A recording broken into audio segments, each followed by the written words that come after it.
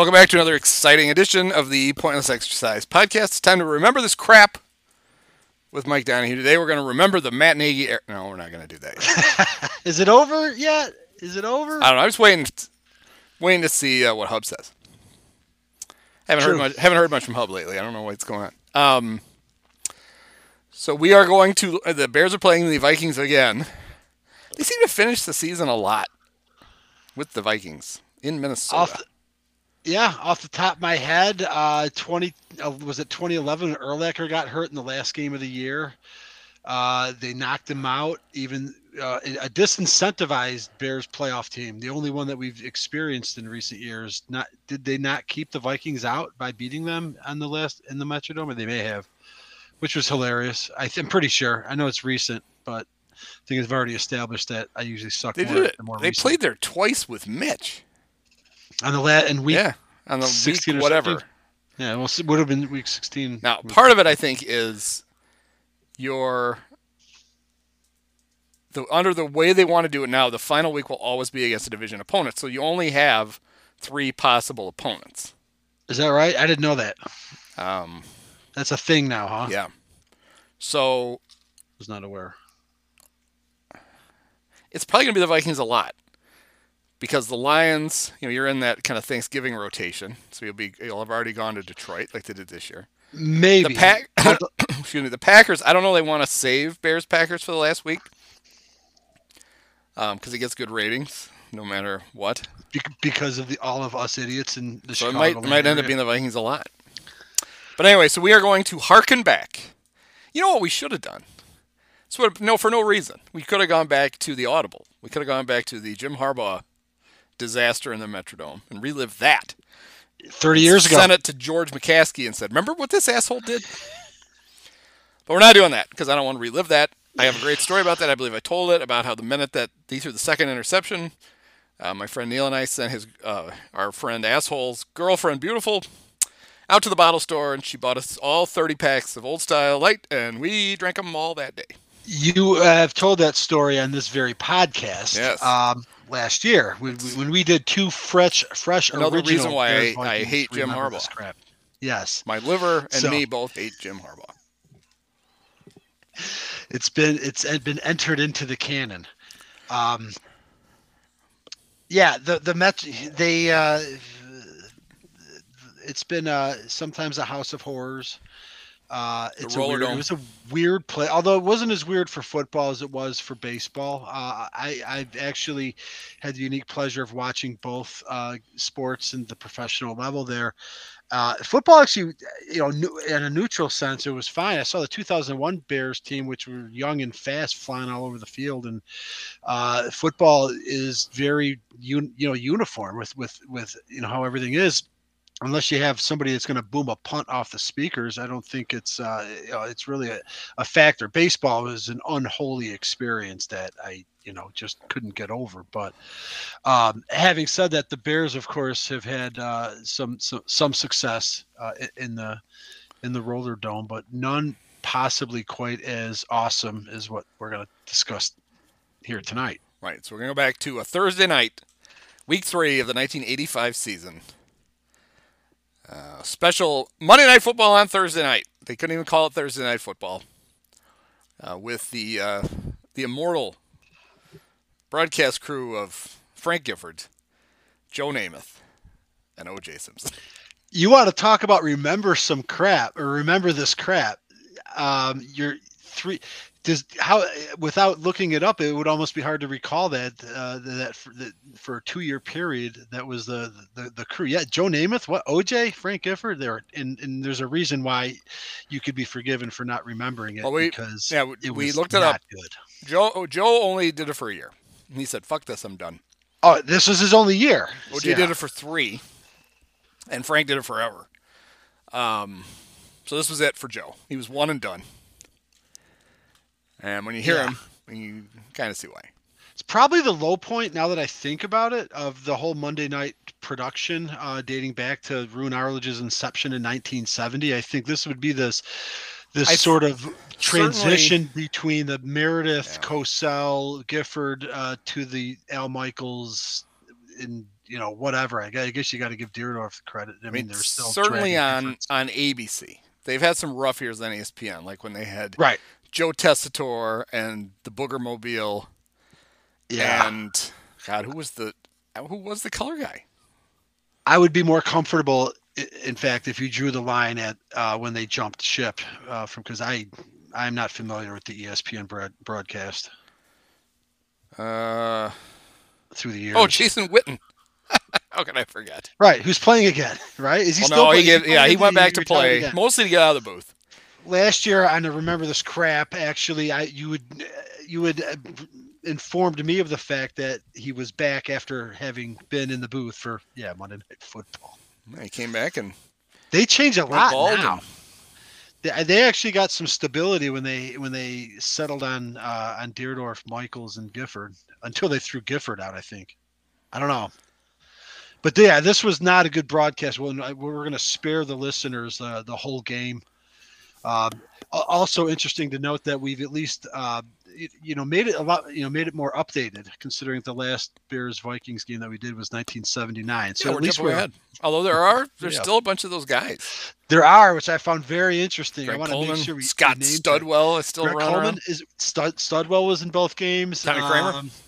Kramer was the starting quarterback in both games. Pretty impressive, 6 years opponents. No, I don't remember it. Was there a Ted Brown sighting in this game? They put up that he was like the 4th all-time Viking. Thank you. Rusher during the game. So I don't think he played very much. Well, I can tell you how much he played. We have the internet. And while you cue that up right here while you cue it up, I'll just point out that we're going to play the audio at a very critical point in the game, but we don't want anyone to miss out. So we'll kind of provide a quick synopsis of how things went in the first half. Oh, Ted Brown was all over this game. 1 carry for 6 yards and 1 catch for 9 yards. How could you miss him? So what we're gonna do is we're gonna talk about the beginning of the game, and then we are going to pick it up, the actual broadcast, at the moment Jim McMahon finally has worn Ditka down, and he's gonna put him in, and then we're just gonna. It's not exactly a spoiler alert. The game happened 37 years ago.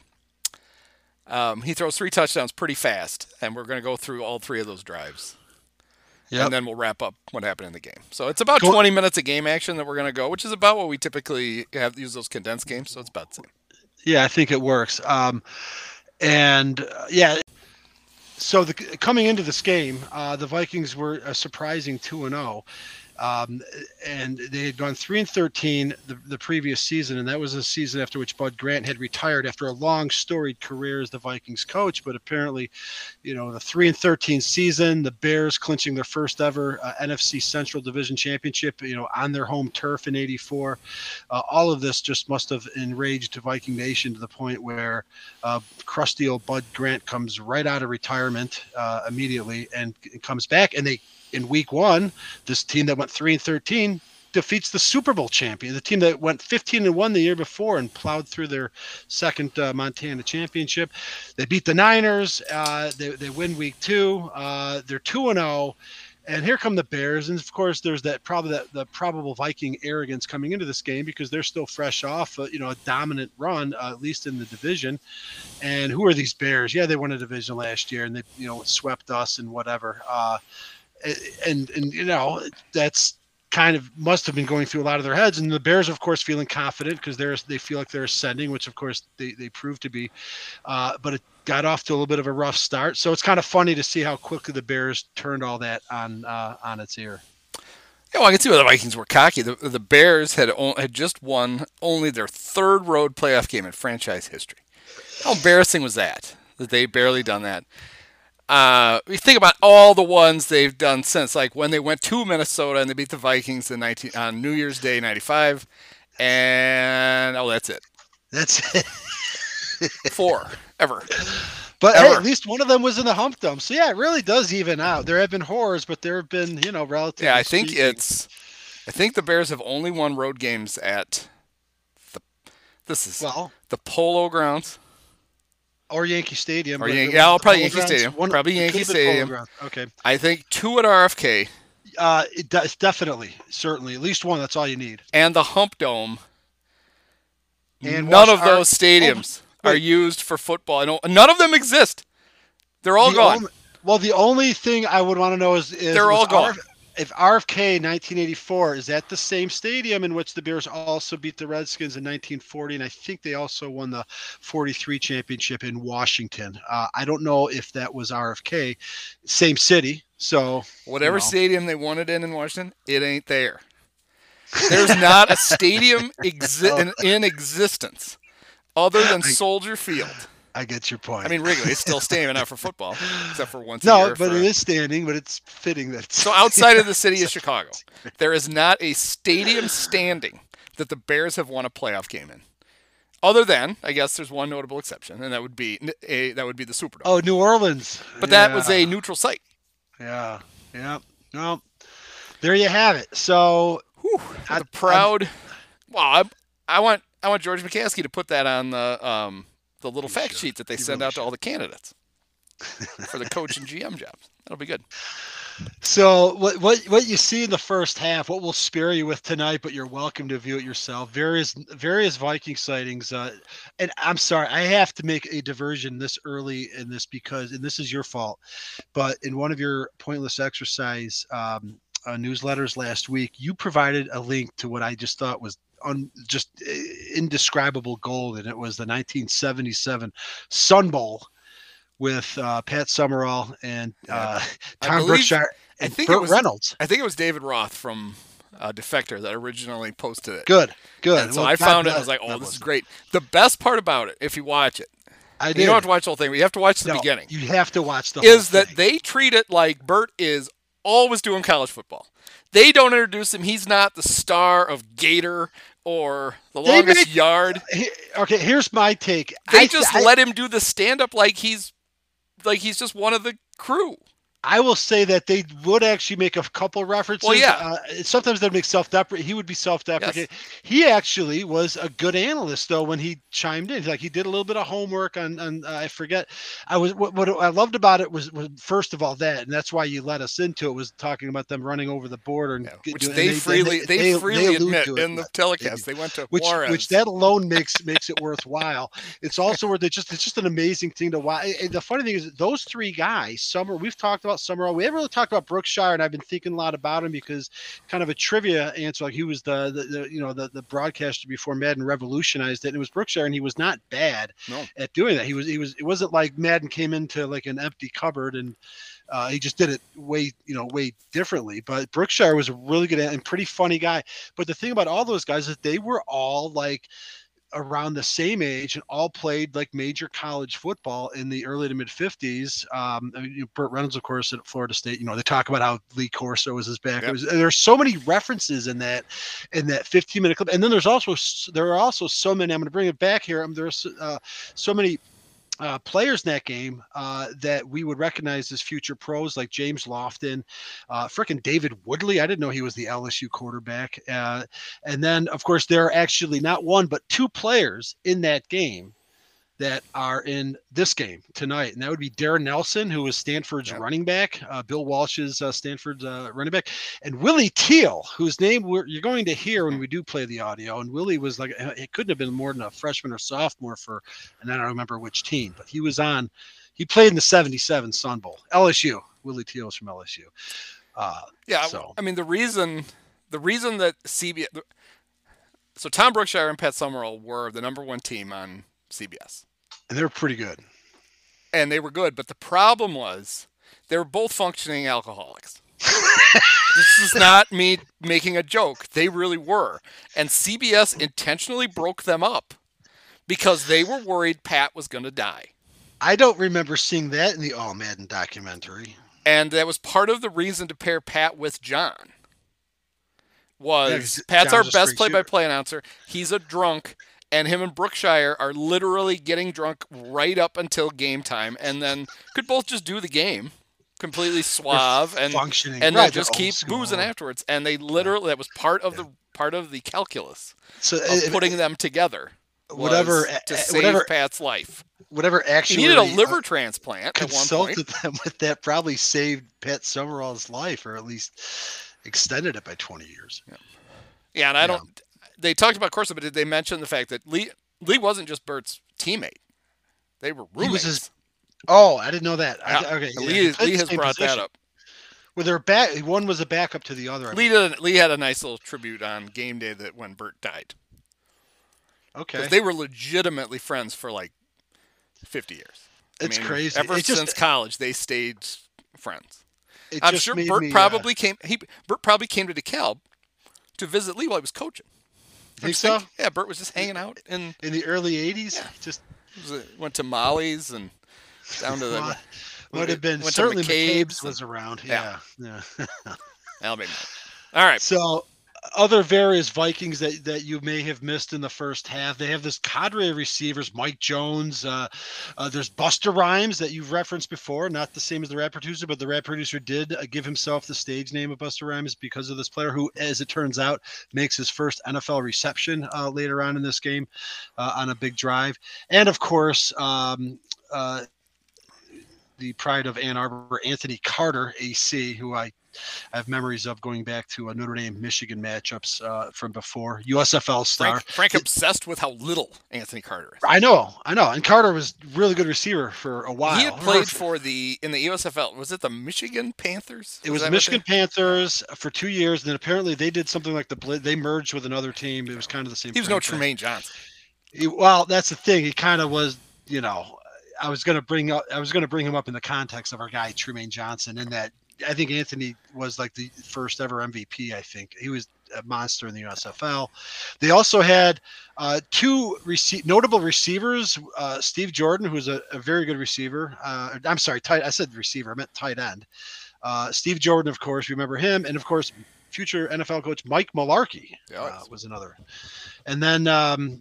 That other Scott Studwell, you said, Carl Lee gets a pick in the end, and then various Bears they made him as Tim Reitman, Brad Anderson, Calvin Thomas, L.A. Mike Richardson, Andy Frederick. There's an Andy Frederick sighting on the sideline, and also apparently an asthmatic referee, which seems like every time he's announcing a call, he's just struggling. I had an issue right away with the referee. His name is Dick Jorgensen. Now, there is no way in the world that a guy named Dick Jorgensen should be allowed to do a Minnesota home game. You get the biggest fucking Swede you can find, and you let him do the Vikings game? At least his name wasn't Sven. Jorgensen with an E, even. Right. You can't get more Swedish than Jorgensen with an E. Bears were screwed from the very beginning. But he seemed to have trouble being heard, but we'll hear a clip of him in the highlights, so we can get back to him. Other things you might have missed in the first half is not once but twice our guy Frank Gifford makes a reference to Bears defensive coordinator Buddy Curry. Buddy Curry. The best is he actually the first time refers to him as the great Buddy Curry. So great you can't get his name right. And I had to look up. I'm like, all right, is there a Buddy Curry? Because there is, and he was playing linebacker for the Falcons at the time. He played 8 years in the NFL. 8 years. Okay, not a Hall of Famer. And so that's I was telling you before. It's a very hairy thing, which is you just think of somebody else when you when you get a name wrong. Right. Later on, Harry was mangling names so badly we couldn't tell who he meant. But for a long time, you could figure out, okay, well, it's not. We know it's not Buddy Curry. It's Buddy Ryan, and we know why you think that. Rafael Palermo. Yeah. Frank's going to have a rough. Well, Frank was just a rough announcer. He was bad. He wasn't that good, and this is not one of his better outings. I think partly there was no chemistry. I don't think it's not a good crew, and it was short-lived. And there are times when you assume the three can't hear each other. That they're all doing their own broadcast at the same time, and you're like, wait a minute, what? They're not. They all talk about something, and the other guys don't comment on it at all. They just wait for somebody to stop talking, and then they start. It's like, holy shit. Disjointed would be the most charitable description I could make. So, but not to be outdone, by the way, as far as Frank Gifford confusing Buddy Ryan with Buddy Curry, is that OJ makes a reference to Bears defensive lineman Dave Hampton. Former Atlanta running back who we've discussed on Remember This Crap for having rushed for over 1,000 yards and then getting tackled for a loss. But that's neither here nor there. We see our guy Les Frazier makes an interception in the first half, 4 months before Steve Kaiser would end his career in the Super Bowl. There's some Peyton adulation. Of course, now Peyton has enjoyed over almost a calendar year of being the all-time leading rusher, and he's still getting 1,500 yards a season. a Greg Coleman sighting. And you were the one that I didn't even remember this, or I don't think I ever knew this at the time. But Greg Coleman, of course, was Frank's a little confused about it. We'll hear it because I think it's on the clip. But he is the cousin of Vince Coleman, St. Louis Cardinal Vince Coleman, and this is 1985, by the way. It would only be, the only thing that would be more perfect is if the 1987 Cardinals Twins World Series would be played in 1985, and that Greg's cousin would have still gotten eaten alive by the tarp on that field. But that didn't quite work out. But 85 was the year that Vince Coleman did not play in that year's World Series. What if Frank had predicted it about a month after this on the record? His cousin Vince plays baseball for the Cardinals, and he needs to be careful. I've seen him; he gets a little too close to those automatic tarps before games. Those are dangerous. Frank is just the savant seer. He can't get names right, but he can see the future. Is this pre Kathy Lee? It is, for sure. He might have been courting her. I think that became a thing in the 90s. Do you know what Kathy Lee's job was when Frank started dating her? Oh, I don't want to say what I'm thinking. No, she wasn't a stewardess. Those were different. He got into stewardesses later. That was later. She was I forget what they called her, like the Bong Bong girl on Name That Tune. She was the one who would sing the lyric and then leave out the name of the song. Okay. So she'd be like, I can't even think of it, but she'd be like, doo, doo, doo, and then bong, bong, bong, bong, or whatever noise she was supposed to make to let you know that that's where the name of the song is. And I'm not going to say it because that's what she did. They would have her singing long before she was annoying people on cruise ships. And Frank, coming in between 2 days and flipping on the Kathy Lee, as annoying as she was when she was young, it's a good-looking woman. Oh, yeah. She was fine. I mean, the whole thing, she got increasingly wacky and crazy. Yeah. And now, is she still getting drunk on the Today Show every day? Was she getting buzzed? Maybe they should get Tom Brookshire on with her. Oh, I think he's That's dead. Right. Unfortunately. Yeah, Frank also at one point in the first half, and just to characterize the offense, the real backdrop, of course, the drama, and they allude to it. What's going on here is that you see a couple shots of Jim McMahon sort of lurking the sidelines like a caged animal. The thing is, the Bears are 2-0, and they failed to advance the previous year. When they lost to the Niners in the game we've discussed ad nauseum, the whole line was that they walked off the field and the Niners were like, next year, bring your offense. And, it was like, if only we could keep McMahon healthy. And not even 2 games into the 85 season, he's not starting because he's banged up. I don't even know what he had this time. They talk about it. Oh, they do. Yeah. He, so he spent the week in traction for a pinched nerve in his neck suffered in a win in Foxborough. No, Chicago. It was still Soldier Field. Yeah, okay. Week 2. So a game in Chicago against the Patriots, their eventual Super Bowl foe. Yeah, 20-7 and victory. The big deal was because it was a Thursday night game. That's right. Because clearly he's been shot up and he's up and around. And had there been a Sunday game, he probably would have practiced on Thursday, and this wouldn't have been a big deal.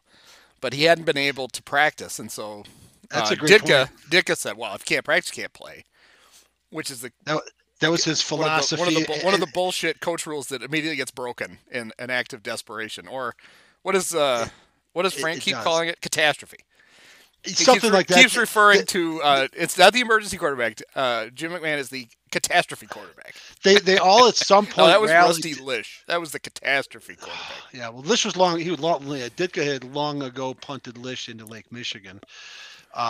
But all 3 of them had essentially rallied throughout, and I think even before the clip we would play, but they eventually all sort of come around to Ditka's defense as far as, well, I believe that Namath says some bullshit about if you don't practice, especially for a quarterback, I don't know if you should play, So that's going on too. The Bears are 2-0. We do have high hopes it will turn out to work out, but we're dealing with Fuller, who was good enough to get them to that title game with a couple of fluky plays. He was better than other backups we had, and he was not actually shitty in this game. In my first memory before rewatching it, I just in my own Mandela affected narrative, it's just like Steve Fuller was terrible and Ditka just got pissed off. He wasn't terrible. He got them down the field, but they kept settling for field goals. Mm-hmm. And you know what it felt like when I was watching it again? I'm like, this felt like every Monday Night Football game after the Super Bowl season for like 6 or 7 years, where often be close. If it wasn't a blowout in San Francisco, it'd be often a close game where an inept offense just can't pull away because they can't get points. And so Fuller, he did have a couple bad picks, or maybe just one, but he wasn't completely horrible. But every time they'd get within the red zone, and they were stuffing Peyton, to their credit, the Vikings were, they just weren't getting points. So it wasn't like a completely inept offense, but certainly with what it was, and with number 9 making his presence felt, up and down the sidelines, like I said, like a caged animal, I think we're headed towards something. But one more thing about Frank, I wanted to say that at one point the Bears do go up 2 field goals, 6, or it's tied at 3, and the Bears, Butler kicks another field goal, and Frank tells us that the score is 6-0. Yep. No, Frank. And Frank also refers to Mike Richardson as he's really developed into a fine cornerback, and I think most Bears fans from that era remember that if there is a weak link on the 85 Bears defense, that'd be the guy. It was L.A. Mike. Yeah, so some things I learned. The Bears traded a draft pick for Maury Buford. Did you catch what round that draft pick was? Was it like the 12th? The 12th. It was the 12th. Worthy of a 12th round draft pick. Way to go, Maury. Maury was the all-time, and Frank referred to him as the all-time leading kicker in Chargers history. Yeah, Frank. I guess Frank, I don't know what that means. Was he really the punter, or was he Rolf Benershka? No, he was Rolf Benershka references in a row. Absolutely. Well, it was a replay, but it came out typically in a Giants podcast. But yeah, he was Rolf Benershka's counterpart before becoming rookie Kevin Butler's counterpart. Okay, early in the game, OJ says it's a good thing that the Bears are establishing the run with Walter because Walter has sore ribs. I heard that. I remember that. I don't remember ever hearing. Basically, I think OJ was trying to make the point that it shows that even with sore ribs, they're still going to run the ball. It didn't make any sense. It was very OJ. Frank said that the way he said it, I was like, holy shit, how would that happen? He said, through 2 games, the Vikings have 12 turnovers. And I'm like, oh my God, they committed 12 turnovers? No, he meant they had forced 12 turnovers, including 7 in the opener against the Niners. And then Frank said they won going away 28-21. That's almost like a football a summary equivalent of line drive, caught base hit, caught out there. Now here's a weird thing. I couldn't find, so I went back and looked at the box scores for the 2 games. And yes, their credit was 7 turnovers forced against the Niners and 5 against Tampa. Okay. And you can see that there's 4 interceptions total in the 2 games. And when I look at there are no fumbles listed. It's just the weirdest thing. I assume there were fumbles that didn't make the box score in 1985. Well, one thing that bothers me, I know, or are they turnover on downs? I don't think it is, but I do think turnover on downs should count as a turnover, and it always bothers me that they don't usually count that as a turnover. I don't know why not. I did enjoy that at one point. Gifford, he promotes a piece that's going to be on the halftime show. Did you catch this? Dick Schaap has a great story. Frank has seen it. Great story on the fact the NFL is experimenting with this crazy technology of putting a radio in a quarterback's helmet. Never going to work. and they might bring replay back. And they talked about they experimented with replay in the preseason games. Yes. Yeah, and they think that practice, I think, actually goes back to the 70s.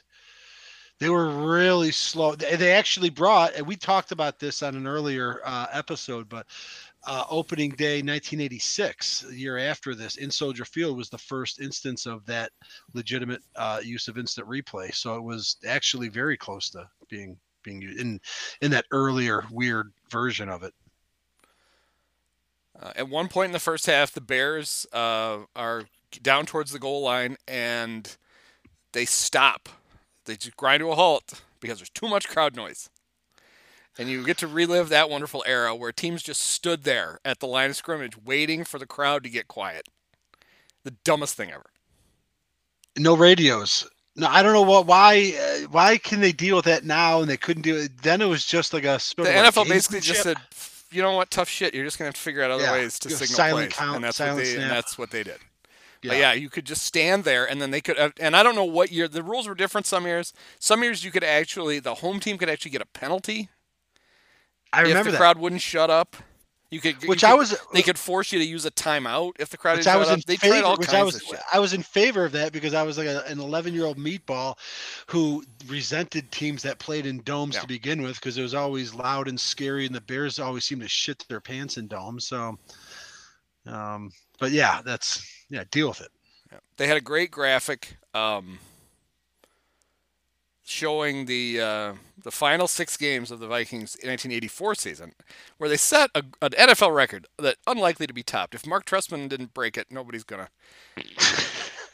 The Vikings lost their last 6 games of the Les Steckel regime, all by 30 points or more. All of them, not an average of. They lost them all by at least 30 points. Incredible. And that's why Bud said, "Fuck it, I'm coming out of retirement." Right. And he brought Jerry Burns back with him. They did. Did you catch that? So, Jerry apparently had retired too. Fine, I'll just quit. Jerry ended up coaching them after that. They didn't show Jerry, but they do in the whatever shovel that he used to comb his hair. But they did. So is that? I thought it looked, because we've talked about Jerry Burns more than any healthy Bears fan should, but. I thought the story was, I know way too much now about the Vikings than I should, but that Jerry Burns expected to be named as Bud Grant's successor, and that I thought he threatened to quit. But so maybe he actually he left. Well, maybe he may have. No, he may have quit. He eventually did get the job because I think Grant only came back for this one season. By the way.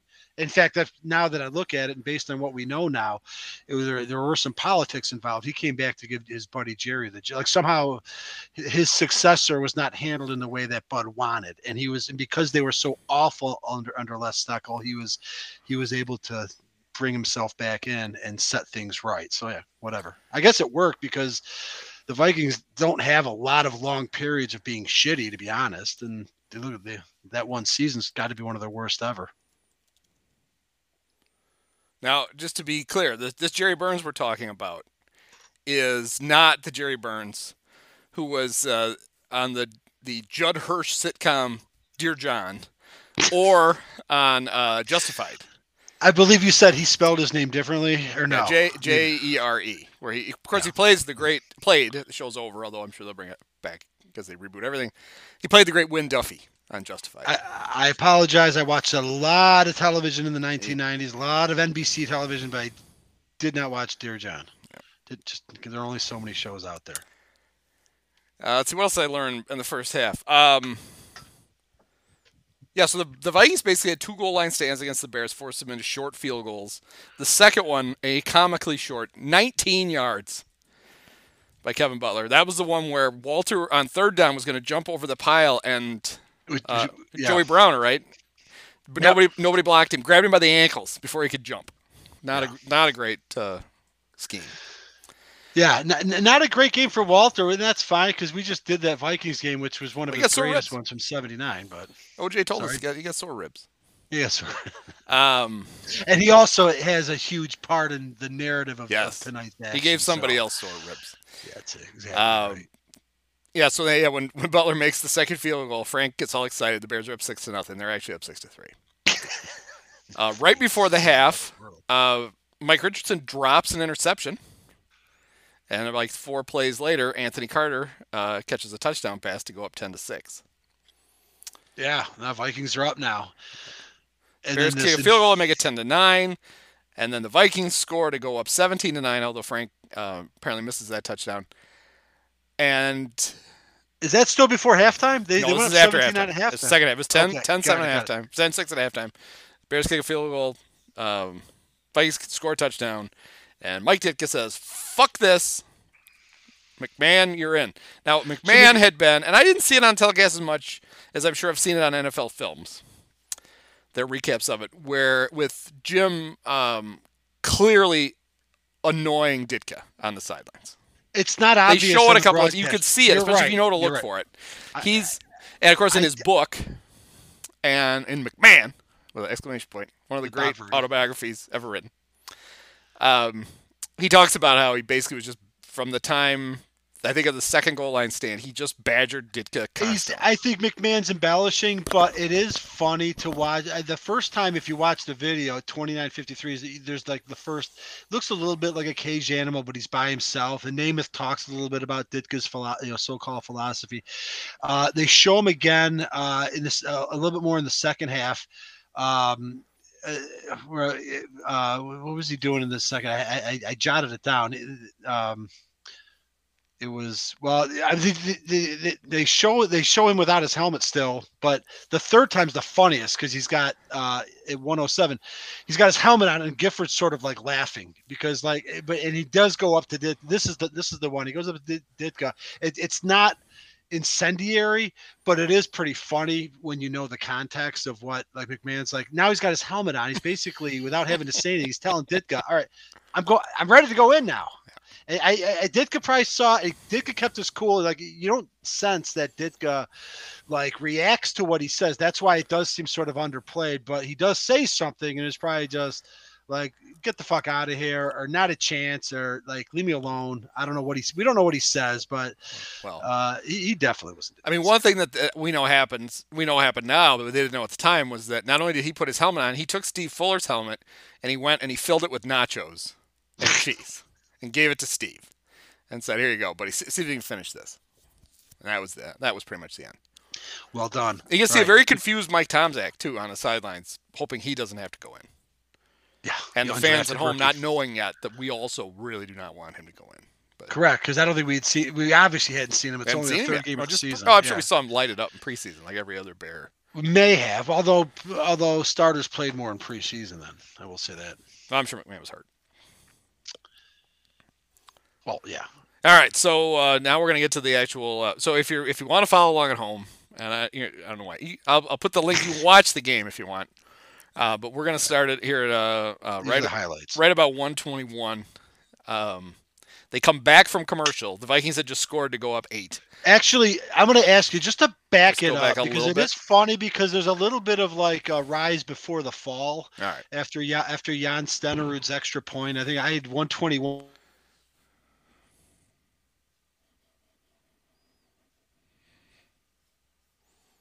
And this is where we're at again. Grant's back. They beat the defending champs. The old swagger's back. The Bears are going to go back to sucking. That's what the world looks like at this moment in time. They're playing him loose. He splits the two linebackers right here. Singletary didn't get over to the strong side. You can't let him inside down there either. You're playing over his nose. You got to make him go outside.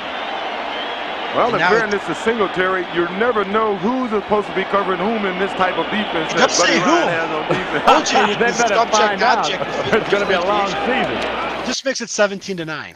I love that. I didn't mean to talk over that. Well, I love that Namath rhetoric.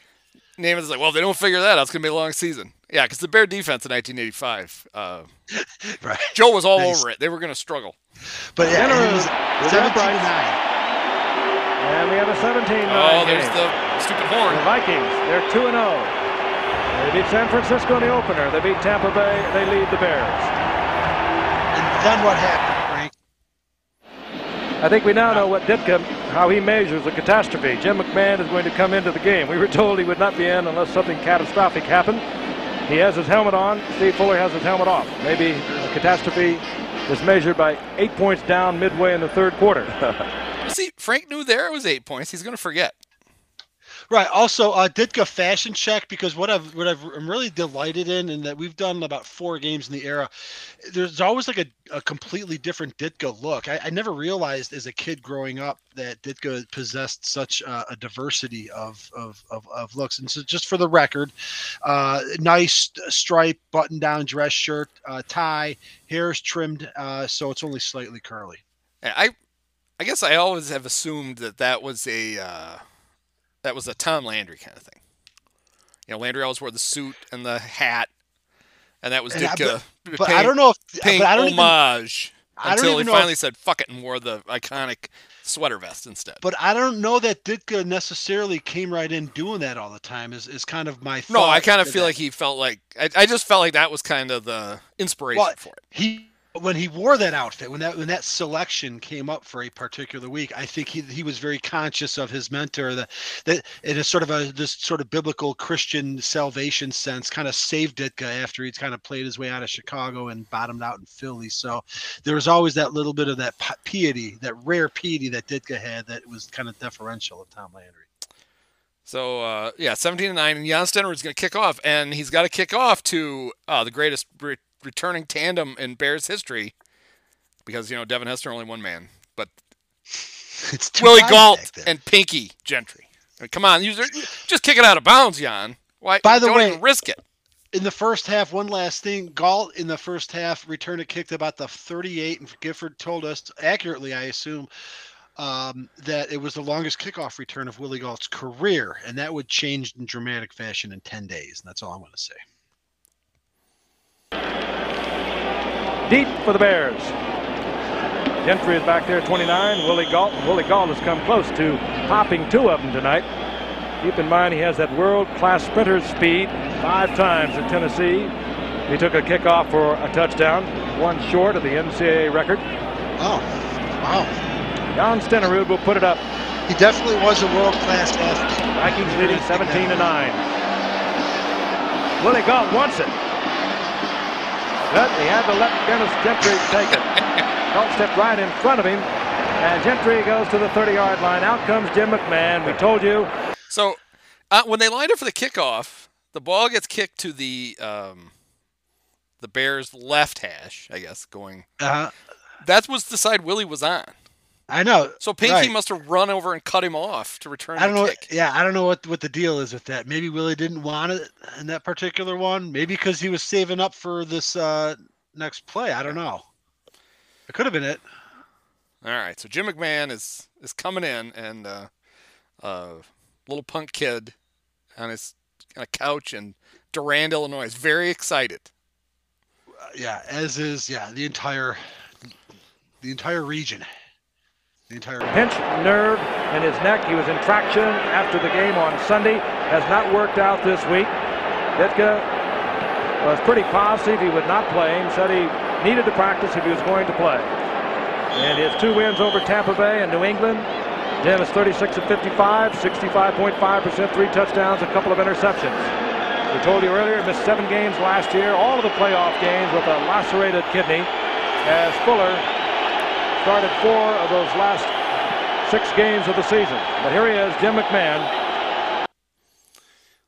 So YouTube decided that they'd like to play an ad now. That's all right. Doesn't every home in the U.S. But we're not going to listen to their stupid free ad. It's a nice lead up, though. Gifford was actually somewhat succinct and clear, I think, going right up to that snap. Yeah, he actually did a nice job of setting it up. Yep. Young University has taken over for the Bears.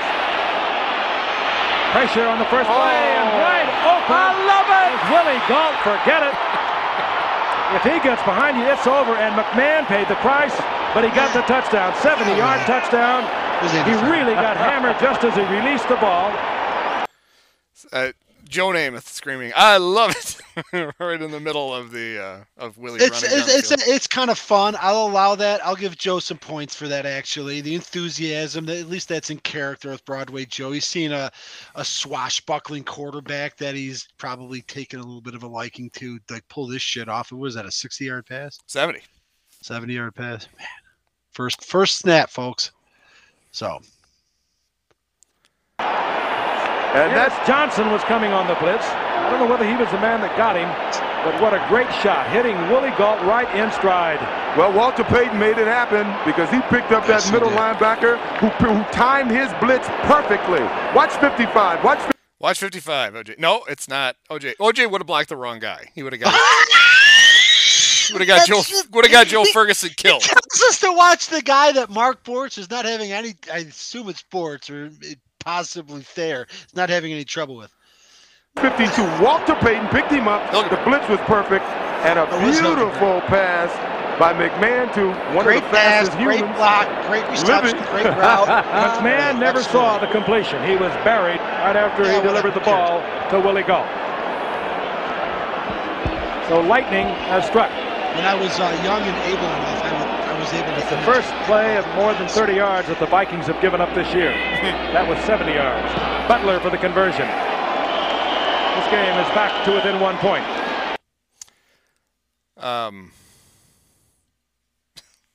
So why didn't it go for 2 and tie it? Oh, that's right. There's not a rule in 1985. Such a simpler game, at least for coaches. Couldn't go for 2. Nope. Yeah, so just the whole idea that he badgers his way into the game, and on the first play, he throws a 70-yard touchdown pass. Pretty ballsy. It was all with just.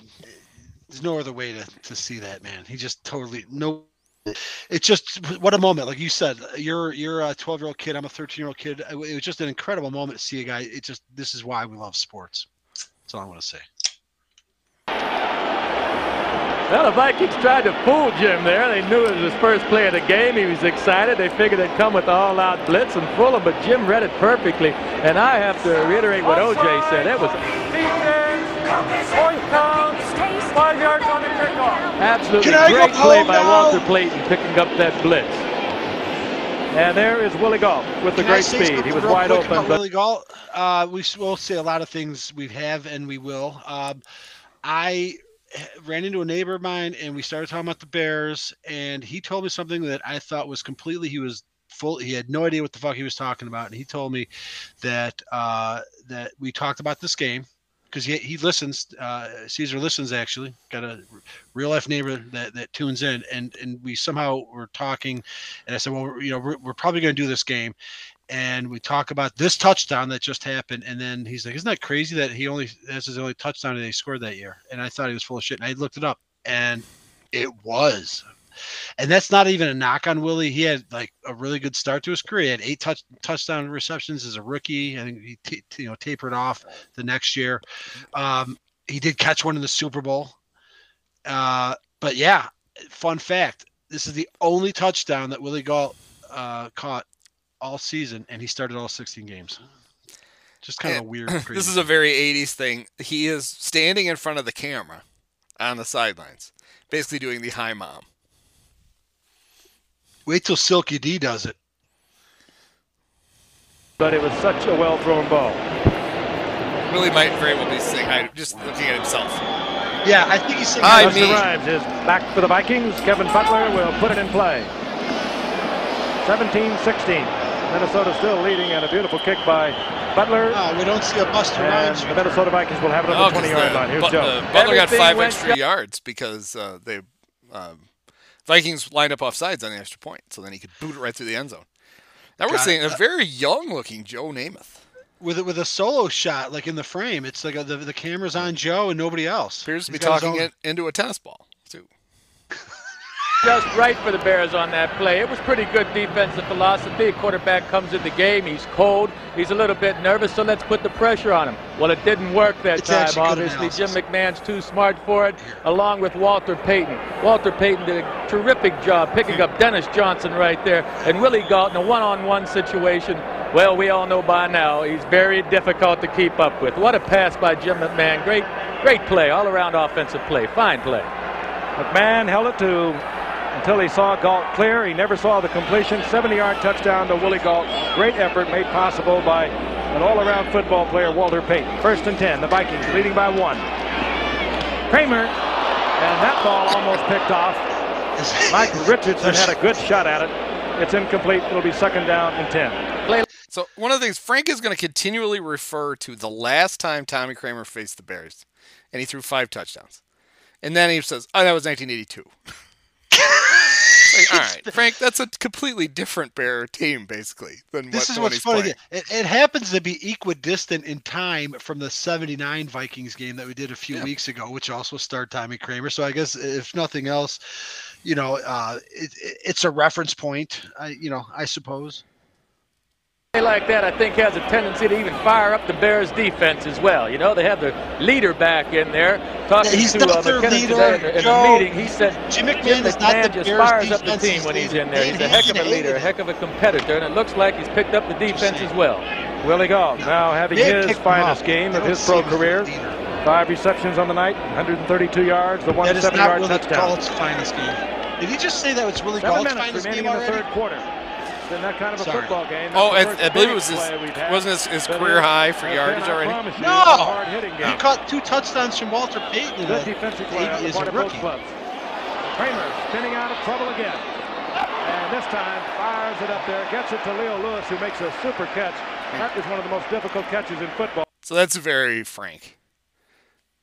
You can read Steve Jordan's name. Oh, that's a nice pass to Leo Lewis, who makes a tough catch right there. Toughest catch you can make. He did call Leo Lewis. Frank, can you read? It's not even 2 different receivers. I think they talk about how small, or maybe it was Carter. Well, look, they're not that you really can see this. They're standing right next to each other right here. Steve Jordan is twice the size of Leo Lewis. They're literally right next to each other. And then Frank goes into this long explanation of how the low pass is the hardest one. This is a guy who a screenshot of that. So, when who was the guy that knocked Frank out for a year? The guy from the Eagles, Chuck Bednarik. Would Frank wish he had been bending over for a low pass instead of just running head high right by Chuck? Probably. That is incredible. Richard Dent again pressuring Tommy Kramer out of the pocket. First down, Minnesota. If I was Richard Dent, I'd go straight to the official. I don't know how they missed that holding penalty. He's talking to the official now. He beat his man at the line of scrimmage. Kramer was dead meat, and he's ramping up. All right, well, we missed the first one. I'm sorry, I didn't mean to talk over an OJ double entendre. Yeah, so on the replay of the Willie Gault touchdown, OJ says something that now, in hindsight, is hilarious and chilling. He says, Willie Gault is one of the fastest people, a long pause, living. Sounds like a threat. An infinite treasure trove of double entendre. And here what he just said was, he was talking about how Dent was complaining to the ref that he got held. And I'll just got to find it. So we might as well listen to OJ. Yeah, play it again. No, because I talked over. I didn't mean to. I was still laughing about Frank. Remaining in the third quarter. It's been that kind of a football game. That's the first big play we've had. But it has been, I promise you, a hard-hitting game. Good defensive play on the part of both clubs. Kramer spinning out of trouble again. And this time fires it up there, gets it to Leo Lewis, who makes a super catch. That is one of the most difficult catches in football, pulling it off your shoestrings. He never corrects himself, Dent again pressuring Tommy Kramer out of the pocket. First down, Minnesota. If I was Richard Dent, I'd go straight to the official. I don't know how they missed that holding penalty. He's talking to the official now. He beat his man at the line of scrimmage. Kramer was dead meat, and he was grabbed. His jersey was grabbed from behind. He was dead I'm telling you, folks, the man knows what he's talking about. Richard Dent was. Yeah. I mean, if I was Richard Dent, I would act like that man was delivering glasses to my ex-wife's house. Oops. That's what I would say. I'm sorry. Time machine. 9 years early. 9 years too early. Oh. Yeah. OJ's still a rising star. First down, 30-yard line.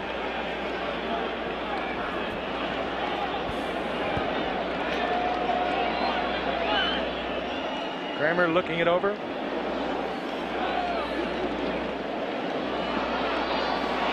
He wanted to go outside to Leo Lewis. He had to finally check it off to Allen Rice.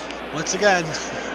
I'm sorry. He did have that right. Minnesota, they have to throw the ball deep now, Joe. These guys are just sitting on those short passes now, and they're just taking shots at the ball when it's released. Well, that last time, I didn't know there was there's a female Ragnar?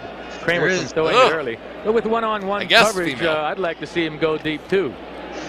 Last time Tommy Kramer played against these Bears, he really blew them away 35-70 at 5 touchdowns. When was that, Frank? Over 340 yards.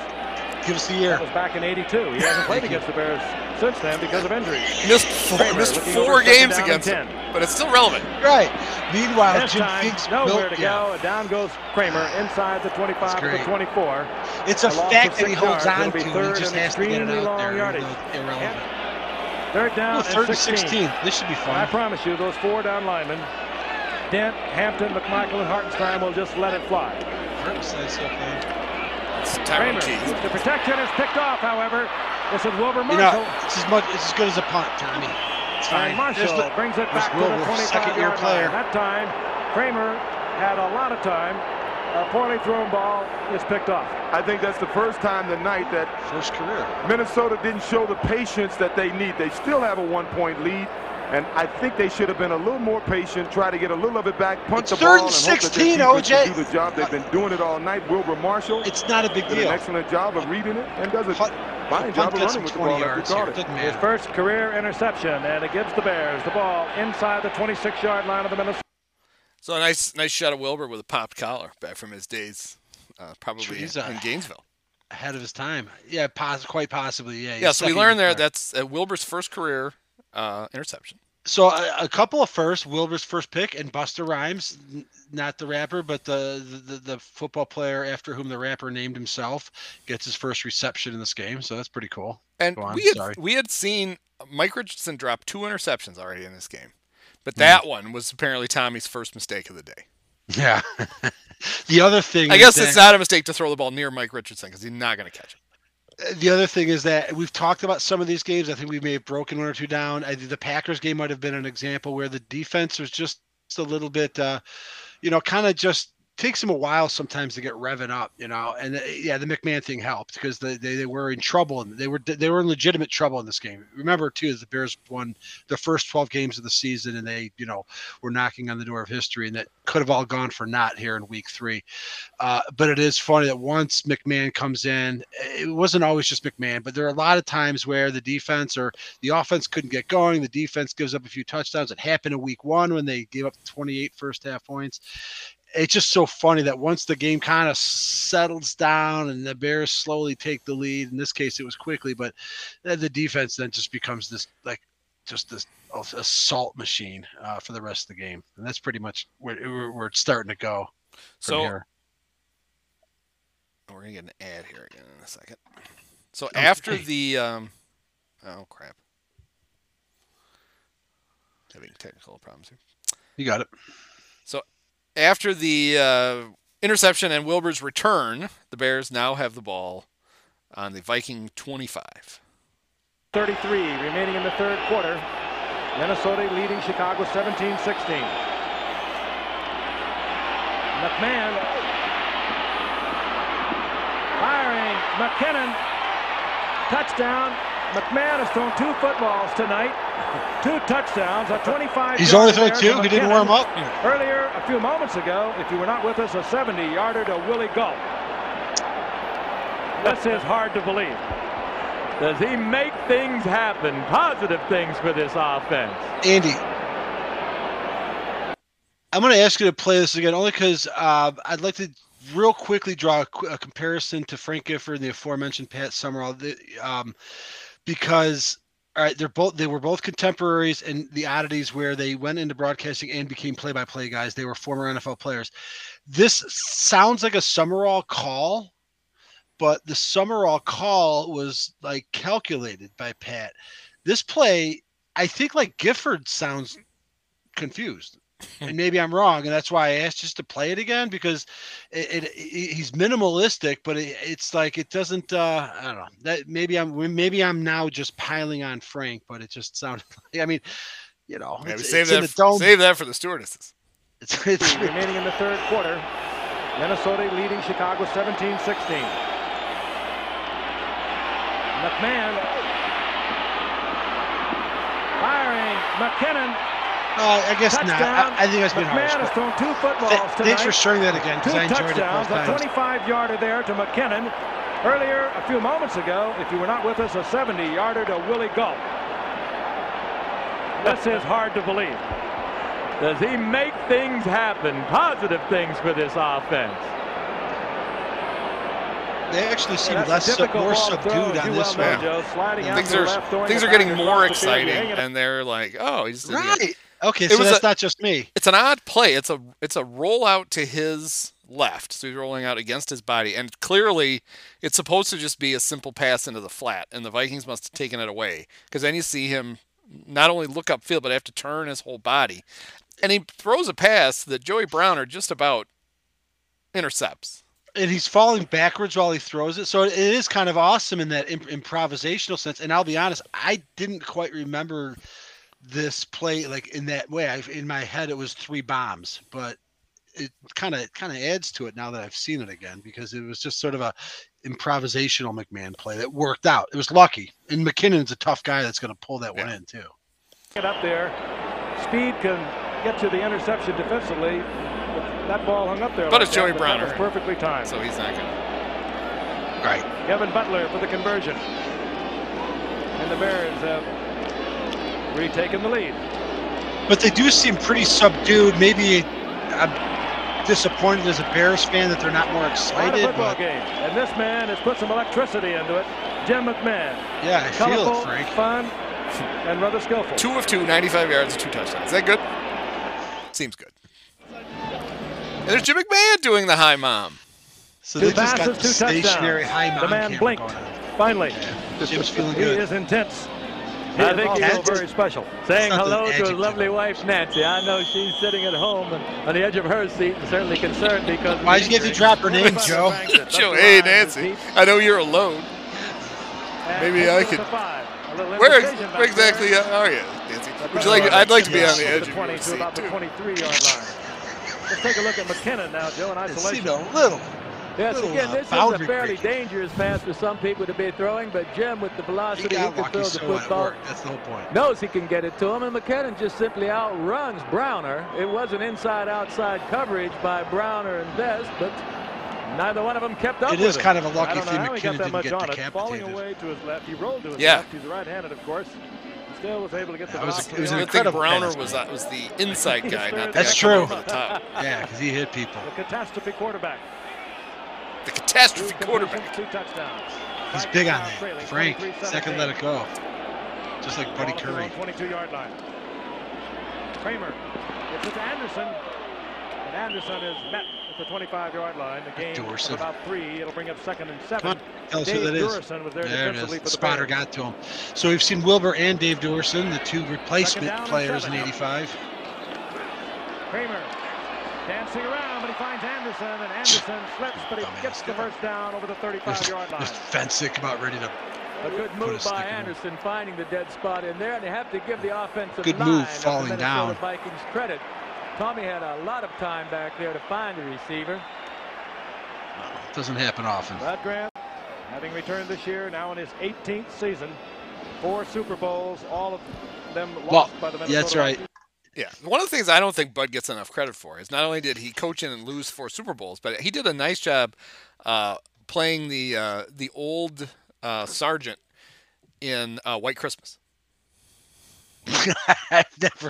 I'm sorry, I've never actually seen 76 White against the Oakland Christmas. Raiders. I thought you were going to go the 11 Harry times, Morgan 17 reference. Years, Bud Grant won this Central Division. Colonel Last year, Potter. of course, the Bears won it for the very first time with a 10-6 record. First Yeah, and is that the 10 part where they say Vikings. the Bears won their Near the first title of any 37-yard kind line. since Yep. 1963, and it was Right, the 'cause NFC Central. Woo! How Yep, exciting. at the North. That was their first one. But of course, their first of 5 in a row. Gain of 7. This is one of the reasons And 6 out Minnesota of should have 7. showed a little more patience on that 3rd and long before. I think that was the first time they. Oh, there's panicked Darren somewhat. Nelson, They've the been old moving the Stanford ball alum. very successfully here in the second half, doing just what they're doing now. A You know, few runs and short passes. The third down. There's and just a 16 situation banner that on they the had wall on back the there that just interception. says, Mighty tough to "Go downfield with those linebackers that Mike deep. Malarkey." The Mike Malarkey fan club. Yep. Few bad passes Kramer has thrown tonight. How many but he future called it coaches are on this instantly field? a You got Bears Singletary and touchdown. Frazier. Anderson gets away from McMichael, but not Dan Hampton. It's fun to see him swarm. Look at all those awesome players. Third on down and defense. 5. 3rd and 5. Vikings What's going to at their happen own here? 43-yard line. 2:24 Oh. remaining in the third quarter. Tommy Kramer. Ooh, even better, the 3rd and Vikings 10. jump. The whistle stopped the play.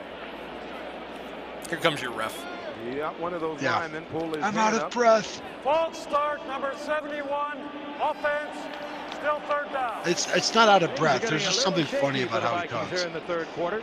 Good old number 60. The pass Yeah. that There's Tommy no Jerry Kramer Merck. had picked off Tell you was that. one Dick that he should not Jurgensen. have thrown. Jurgensen. And now movement on the line. Ooh, baseball scores. Baseball scores. Toronto, of course. This, So of yeah, course, the should be the Tigers Don over the Dakinson World Yankees. Series. Yep. Angels over the White Sox 1-0, and that was in the 7th. And Eventual World Series champion Kansas City Royals embroiled in a 2-2 tie in the 7th inning. with Siatke. Yeah, they would win the World Series, by the way, thanks to Don Denkinger. Cheers to Kansas City. And Don I Denkinger. have no problem with that.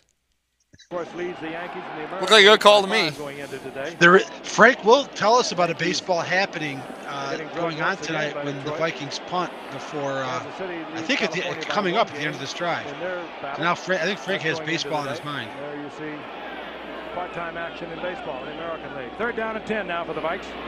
They're not picking this. Kramer. Hey, nice pass, Tommy, to nobody. Going in the general direction of Buster Rhymes. The general direction. Crowd is getting a little antsy. Tommy. Oh, they're getting booed. Yeah, they got booed after their last 3 and out too. Greg Coleman comes out now. The punter from Minnesota. The friendly Swedes and Norwegians turned on the Vikings. I think it was earlier, unless he says it now. I think it was earlier. No, wait. Greg Coleman's brother Vince, stole his 100th base. His cousin brother stole his 100th base tonight for the Cardinals. On the night that Vince Coleman steals 100 bases as a rookie, Frank Gifford does him the honor of confusing whether or not he's cousin or brother of the Vikings punter. Good coverage by the Vikes. They hold McKinnon short at the 32-yard line, where it'll be 1st and 10. 40. Now on that, Silky D did something you don't see these days. Because it was a short punt, he caught that on like a dead sprint coming forward. And then kept running. That is a good way to get your head knocked off of the rest of your body. Or get paralyzed. 1-yard punt, 8-yard return, but a flag is down. Uh-oh, somebody cheated. The Vikings. Bring it back. We're doing it again. Procedure. Oh, Vince Coleman's cousin brother is going to have to punt again? No, Jim McMahon came out, waved it off. Give me the ball. I want to throw another touchdown. Right, I'm hot. I've only thrown 2 footballs tonight, according to Frank. I haven't even warmed up. And they do indeed decline the penalty, so the Bears will have a 1st and 10, the ball at the 32-yard line. Quick count by McMahon. Of course, it doesn't happen right away, but it almost does. But Galt wouldn't have scored there. That's why he didn't catch it. That would have been 3 for 3. And McMahon is saying, just missed one. Put it there. You catch it. You might want to say he dropped it at about the McMahon underthrew it, I think, though, did he? These are the passes Willie normally do. Willie had to slow down. Yeah, he has him. The ball, he's kind of fading back and outside a little bit. Like OJ starts. OJ starts by saying these are balls that Willie normally catches. No, OJ, he catches balls when he's got nobody within 10 yards. Wouldn't tell you he could have had it. It would have been a darn good catch. Well, not the only way he could have caught it. Would have been a tough catch. It was not a great He's trying to catch it, keep some stride, and get into the end zone. Whatever, assholes. 2nd down and 10. Again, quick count by McMahon. Oh, the great Kenny Marjoram. Marjoram, former Stanford All-American, has 1st down yardage out of. Kids, if you're wondering, Kenny Marjoram was the Cooper Kupp of his time. I would say a contemporary, you could say the poor man's Steve Largent. For the 45-yard line. He's got white shoes on, though. They had Willie too. Famously, black shoes in the Super Bowl. He looks slower. That's what he is giving about his. And the one Bear that I was able to exchange a high five during the parade. He was on top of the bus. According to the stats he just showed, he had over 1,000 yards in his career there, which would have made him like the 3rd all-time Bears receiver. He might still be number 3. Kenny Marjoram was very good his first couple of years when he was healthy. He actually was. Bad knee surgery a year ago. Missed all of last year. Oh, I think this might be the start of knee talk during the broadcast, where Joe gets really into all the guys with bad knees like him. Remaining in the 3rd quarter. McKinnon in motion. Movement and contact before the ball. More cheating by the Vikings. So Thayer's in here now. I think some kind of a Becker was in earlier. Yeah, he was injured a lot early. He really basically lost his job to injury. Not to take anything with Thayer. But in the interior, so not a good start for Tommy. Oh, that was on Thayer. Yeah, way to go, Tommy. They teach you that shit with the blitz? Is that what happened? At right guard. Like George Allen was a questionable starter tonight because of the bruised back and tailbone. Oh, look at the graphics on ABC. The little bar charts actually appears to me that the Bears certainly aren't going to set on this league. But earlier in the game, they had a drive chart, and they showed the field, and then there were these little squiggly lines to show where the passes went, what yards they went from. It was the height of technology. on the other side, they know they need to get some more points. They're going full. Who's the cool guy, man? With the sunglasses on at night in the dome? Exactly what I was wondering.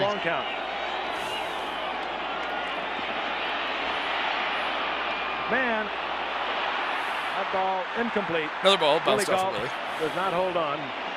Short of the first down. James Madness is on the sidelines, but I would caught that. Put me in, second down and 15. Right. I think, didn't he have a coke problem, James Madness? I think he did. Was that 81? He was a catastrophe quarterback. If Fuller went down, we presume Tomczak went down.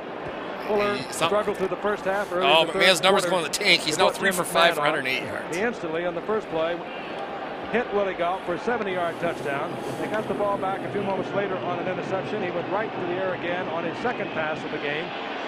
He hit Dennis McKinnon from 25 yards out. The Bears in the lead, 23-17. Get ready to update that recap, Frank. Looks down and out over the Minnesota defense. Second down, 15. That's Willie Gault. Willie with the stiff arm. Close to a first down. I think he got him the first down. Isaac Holt giving Gault a lot of room. Ike Holt way too much room. Kiss I was going to say to Joe, that was a record cushion on a receiver. Look at OJ. I tell you, Isaac Holt must have been 15 yards away from Willie Gault. I think we have a measurement. Gault had his eye right on that first down marker. I tell you, when you're dealing with a guy who probably would have been a sprinter or perhaps even a hurdler in the 84 Olympics and not signed a Bears contract, well, you're going to give him a little bit of room. Bring the chains all the way across the field. And I believe they've grown to it's laying on top of the Jim marker. McMahon's arm. They're going to have to move the marker this guy's liable to do anything, to try anything out there. So they want to give plenty of room. Gault not much short for the first down. Good thing they measured, I guess. Shows what we know. Yeah.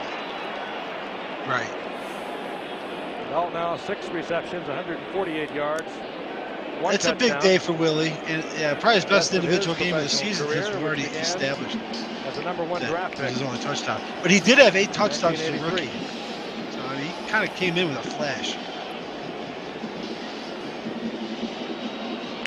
Jim McMahon. I suspect he'll go with a long count here. He's been going on short counts. He would like to draw the Vikes offside. I'm quite sure of that. I think he does, doesn't he, or not? Maybe not. There's a setback.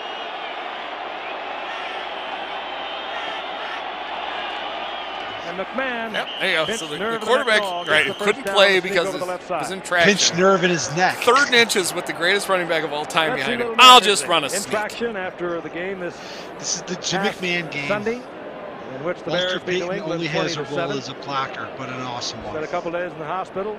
Joe, you were down visiting with him. He had a big horse collar around his neck. He looked like he was really in agony, didn't he? When I first he was eating oats out of a bag, Frank. Camp, he was holding court with about 20 newsmen, and he had this huge harness around his neck. Did you tell him you're going to go check on Nancy after your... I told him I'd go do a wellness check on Nancy. He almost pulled Ditka's leg too long because Ditka wasn't going to play him tonight because he had not worked. Got to tell you what, Nancy, my neck works. McMahon again, right open field in front Just of him. don't ask me about my knee. He wants a bundle. McKinnon. Hey! McKinnon, 3rd touchdown pass tonight for McMahon. Unreal. McKinnon second. Unreal. A 3rd drive. 43-yard effort, and he is blowing this game away. He makes things happen. They don't know what to say. Maybe that's good. Effort by McKinnon. He never gave up on McMahon. He kept full stride. I'm just surprised that like they're not. They're so they feel subdued. Back. He knows what's going saw on. McMahon will be chased out of the pocket right here. There he is. He takes a look. Now he knows what McMahon can do. He tries to give him a play in which to hit him, and he's right there. It's hard to blame a defensive back when a receiver can run that far and still catch a pass. Well said, Orenthal. A lot of protection. McMahon did an excellent job. Bears are taking the extra point, and the wings blocking on the extra point are Ron Rivera and Wilbur Murphy. Wow.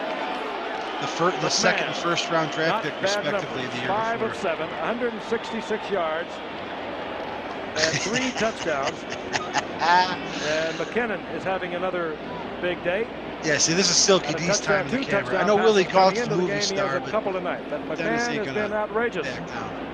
He's got a whole lot to say. 43-yard touchdown. He had a 25-yard touchdown.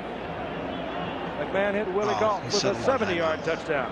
Well, there's an old saying that if you can back it up, it ain't bragging. Yeah, old saying. And McKinnon was in the paper all week this week with statements that there was no way the Vikings could beat them, that they were a better team and it would be no game if these guys played their ball game. And I gather this is Chicago's ball game. I've never seen them play quite like this. But that was a tremendous pass. Well, that's kind of true. Running to his left and throwing the ball 50 yards. He's got some kind of arm. Incredible. He has really turned the Steve Fuller, Ed Hughes. Steve. Steve's like, Is that Ed Hughes? I could have done that. Do you know I was a Rhodes Scholar? They were 1 point down when McMahon came into the game and set off the fireworks. I mean, he shouldn't even be sweating hardly. So there's Frank. They were down 1 point when Jim McMahon came back. No, they weren't. They were down. They almost don't even know what to make of it. It's deep, and this will be Rhymes who bobbles it in the end zone. It'll be touchdown. I mean, OJ does make a point. I mean, really don't need all that sounded pump up, but it sounded simplistic. It just seems to permeate through the entire team. He was like, something like that happens. Yeah, I've never seen the Bears like this before. I guess that's true, and that's what made this team, sadly so unique. Yeah. So, usually they're just shit on offense. Right. So, yes, the Bears have turned a.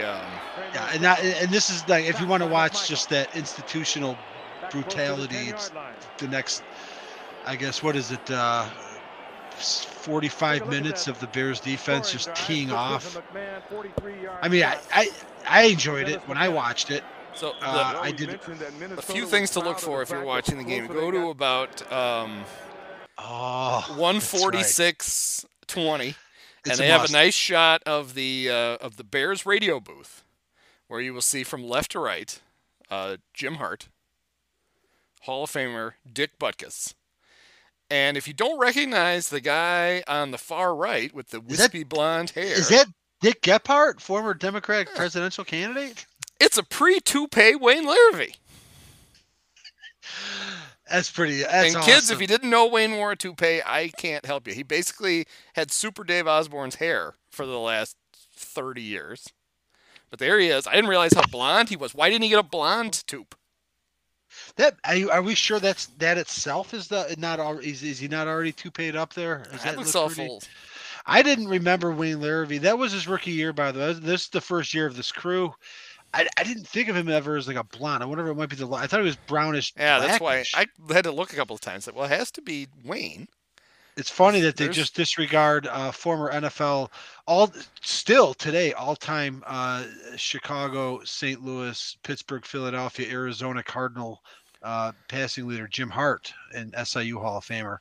They only give credit to Butkus, which of course is completely fine. Well, the reason is because Joe all he wants to talk about are guys' knees for the whole rest of the game.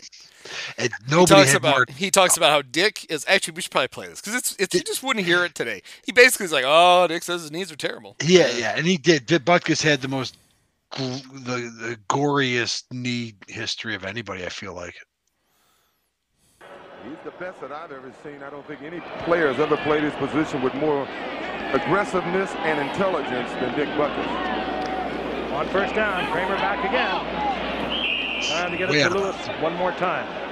I noticed the topic of the conversation as Joe was visiting with Dick Butkus had to do with those knees. Yeah, Dick's having a lot of trouble with his knees right now. And speaking of knees, that's Anderson. Oh, maybe that was a clever segue. Because then they show the Viking running back with the ice bag on his knee. Maybe Alfred Anderson. Frank to bring up knees.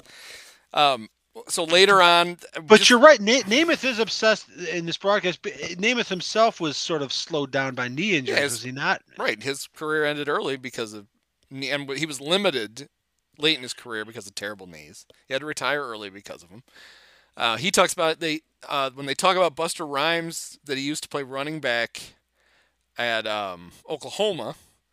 Then Joe brings up Marcus Dupree and then talks about how Marcus has just suffered a serious knee injury and his career might be over. And Frank and OJ just completely ignore it. It just hangs there uncomfortably.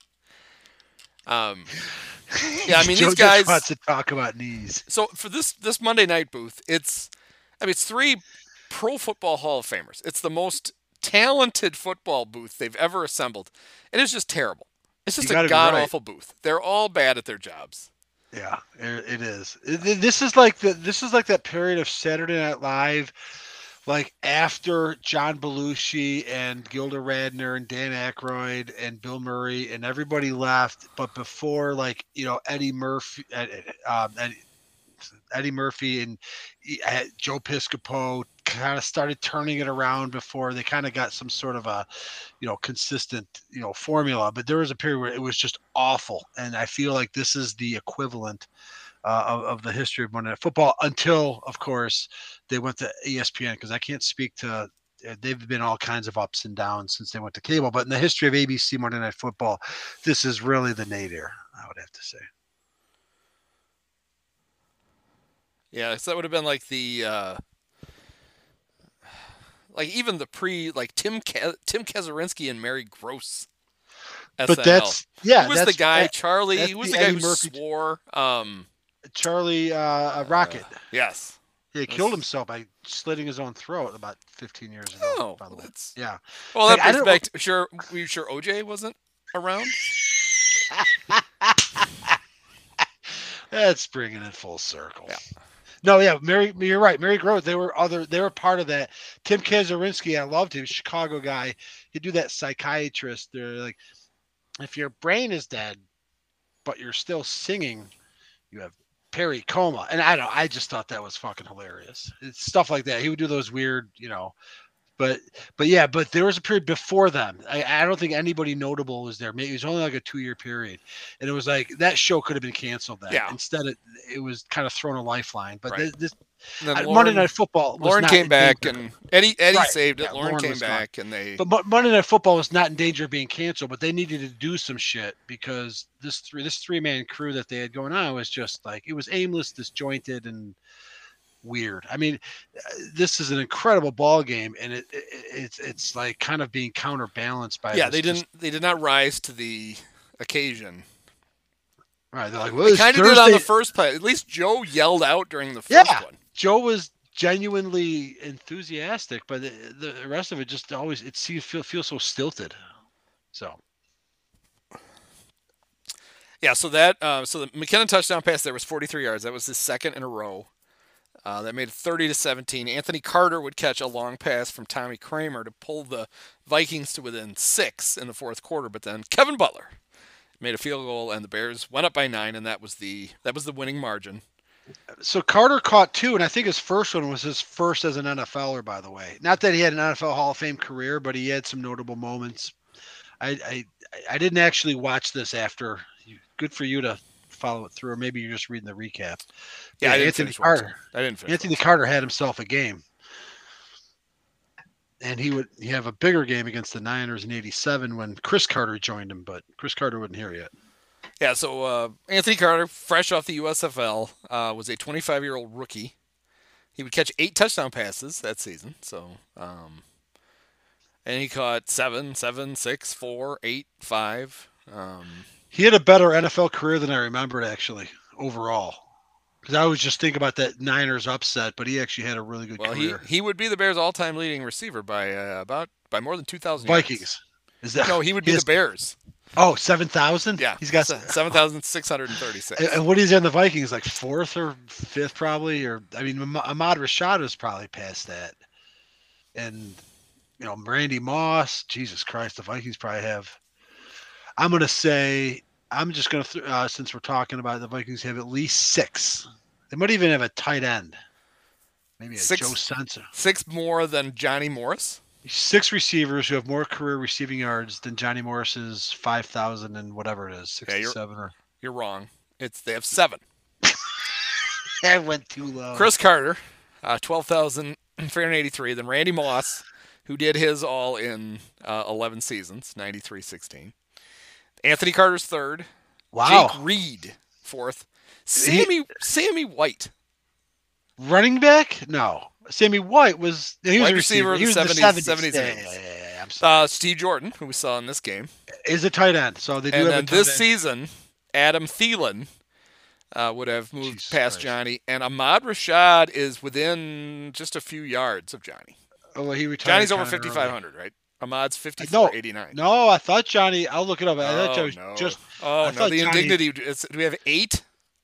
Johnny just cleared 5,000. I'll look that up while you stay there, but I'm pretty sure we've looked at it often enough. You'd think one of us would have it committed to memory. I thought it was 5,500, but I could be wrong. Yeah, I think he had for the Bears 5,059 yards. Oh shit! Well, yeah. So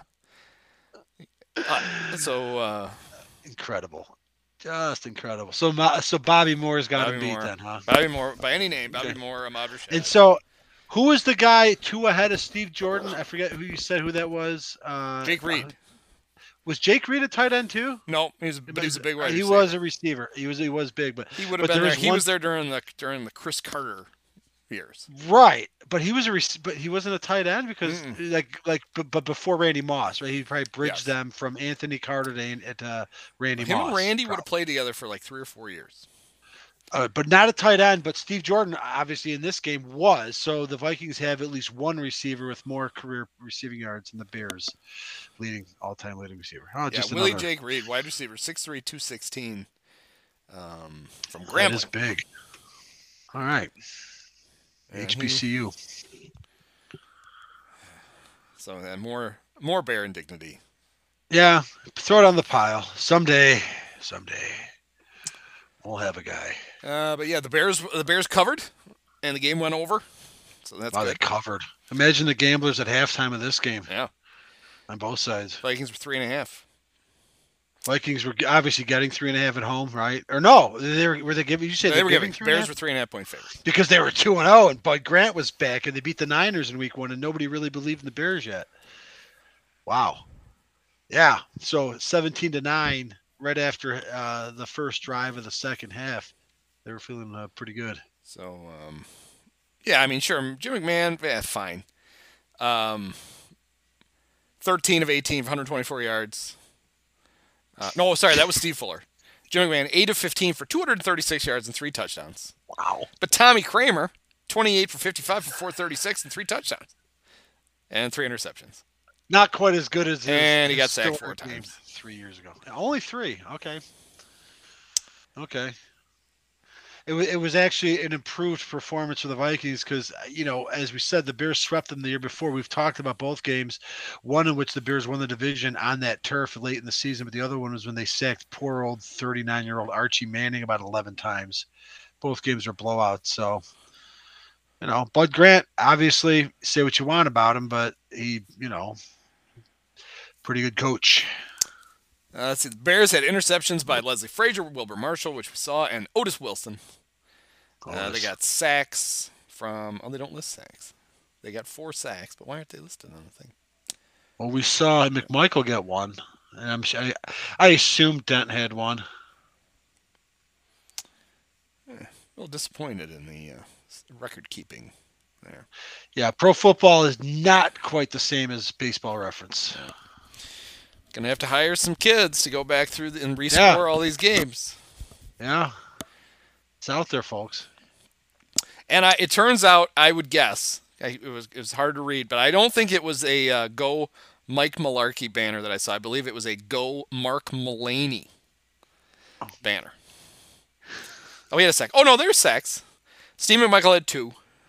Hampton had 1. Dent and Ron Rivera. Yeah, right. They both had half a sack. Chico was the second round. So the Bears in '84 drafted linebackers in the first 2 rounds. Wilbur out of Florida and Chico out of, I think it was Berkeley. And Chico had a good career. Mm-hmm. Finks really went out in style at the end. But Wilbur, my one thought, we saw that Wilbur and Duerson got footage tonight, and I made a reference to them being replacement players, not quite in the same spirit as '87, but of course, for those that might not remember, the Bears had 2 very good players on the '84 team that held out. Todd Bell was a strong safety, and Al Harris, who was Dan Hampton's old colleague, another first-round pick in '79, who moved to outside linebacker. And they were replaced by Wilbur Marshall and Dave Duerson. And I think I mentioned this before. I'm just going to say it one more time, that we felt Wilbur throughout the course of the season was definitely an upgrade over Harris. We weren't so sure about Duerson because Todd Bell was such a hitter. Yep. I mean, we went over the Redskins game and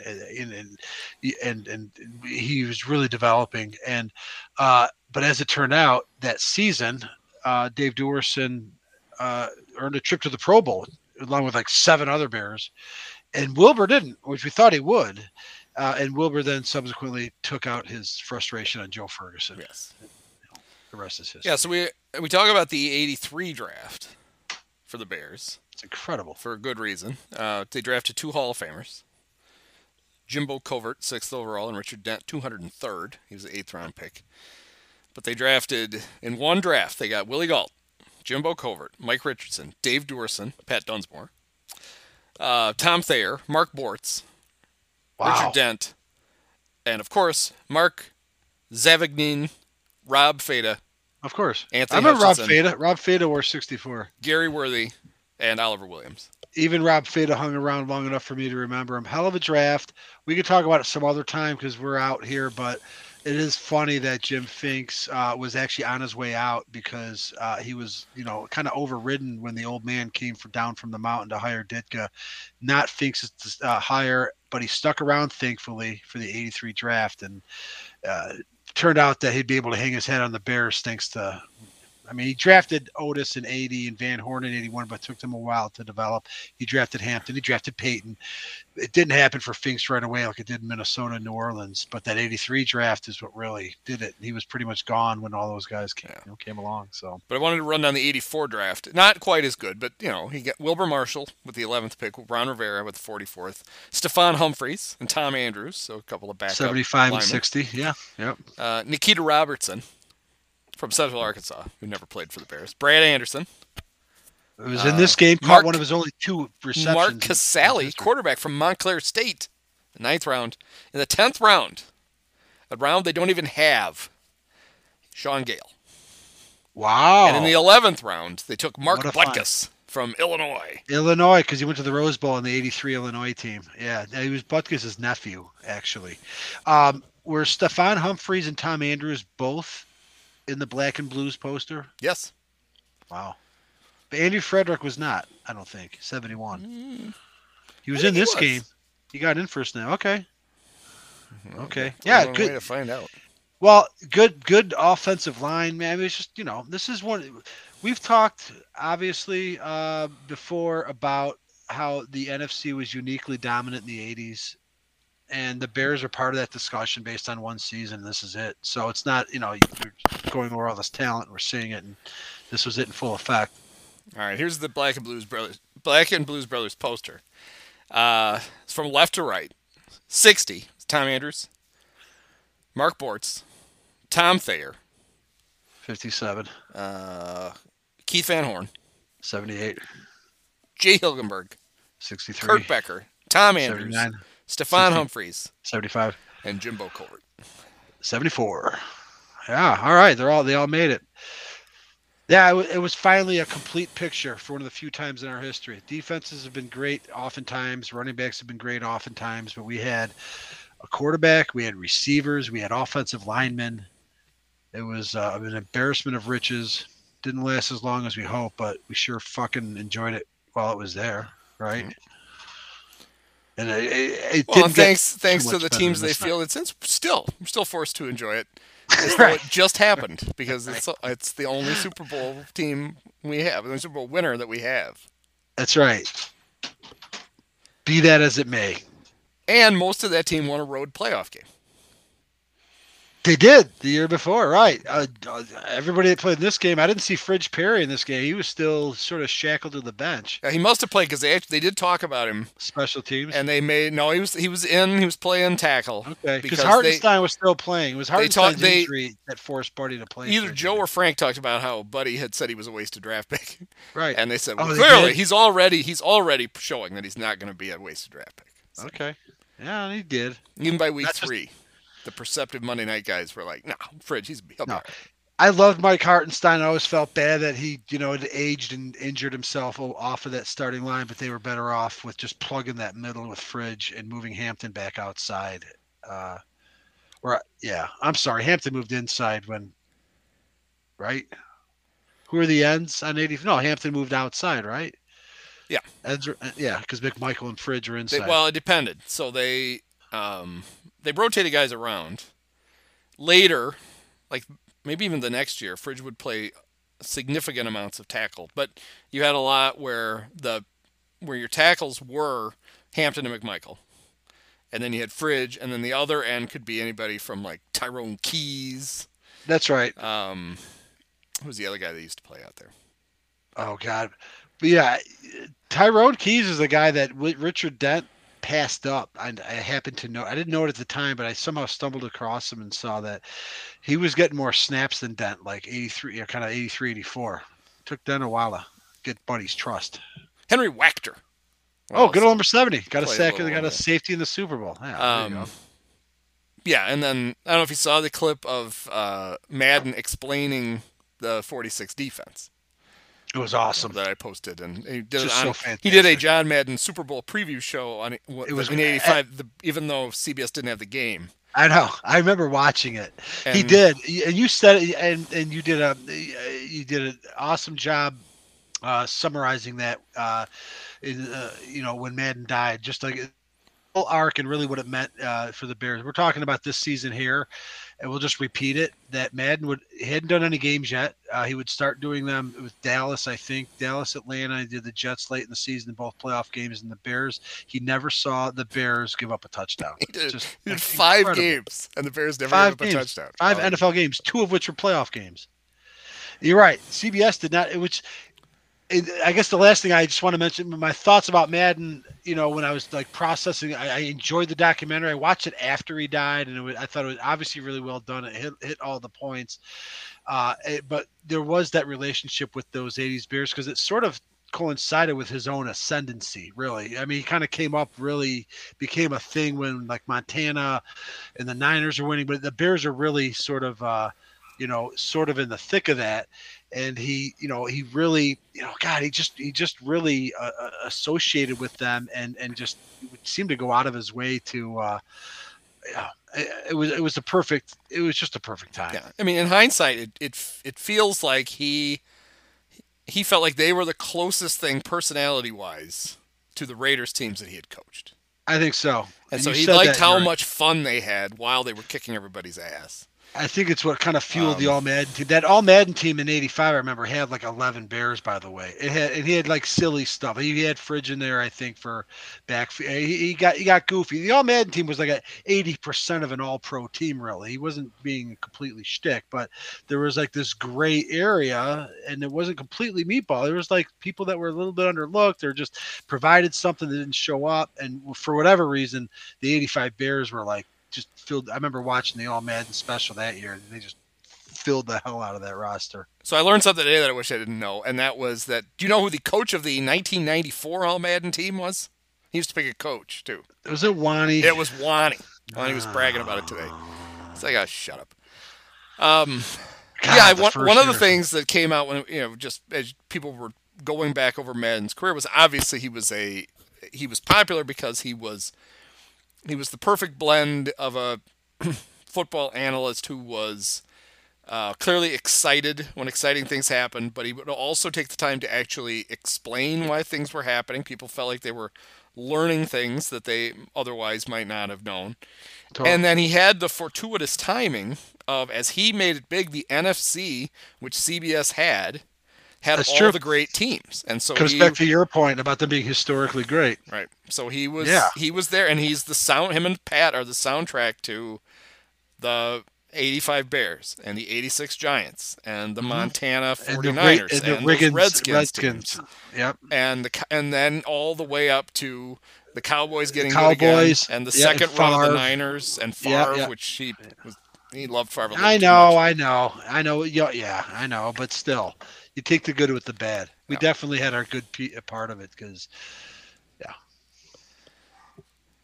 So meanwhile, poor, I don't even know who, after Merlin, who even was NBC. Well, and that was the other thing is that I didn't finish my thought, I guess, but like CBS did not have the Super Bowl, but Madden did that thing. And I don't want to disrespect Dick Enberg and Merlin Olsen, who love them, but there was almost a little bit, and I never thought this until Madden died. I'm like, God, it's almost a little bit of regret that he wasn't in the booth for the Super Bowl. Although it's fine because Merlin also was a good analyst. Mm-hmm. Dick Enberg was the voice of generations. It worked out fine that he didn't do the game. It's really kind of a small quibble. And besides, he did the 2 shutouts. Upon further review, it worked out fine. But I did think that for a minute. I'm like, oh, it would have been nice if Madden was actually there at their crowning moment. But, you can't have everything. I mean, it would have been better if it had been Don Criqui and Bob Trumpy. But you can't have That's right. You can't have everything. We just knew that Tim Ryan and Johnny Morris were thousands of miles Couldn't away. NBC have just said, you know what, guys, we're gonna borrow Tim and Johnny for the Super Bowl. Yeah. Sorry, Dick Merlin. I'm gonna sit this one out. Bear fans deserve it. So, all right, well that was fun. So I enjoyed it. 85 Bears. So I don't know who the Bears are playing in the playoffs next week. For next week's Remember This Crap. Oh, that's right. It's over. We could do Remember This Crap. The Bears fire their coaches. We could just go through Bear coach firings.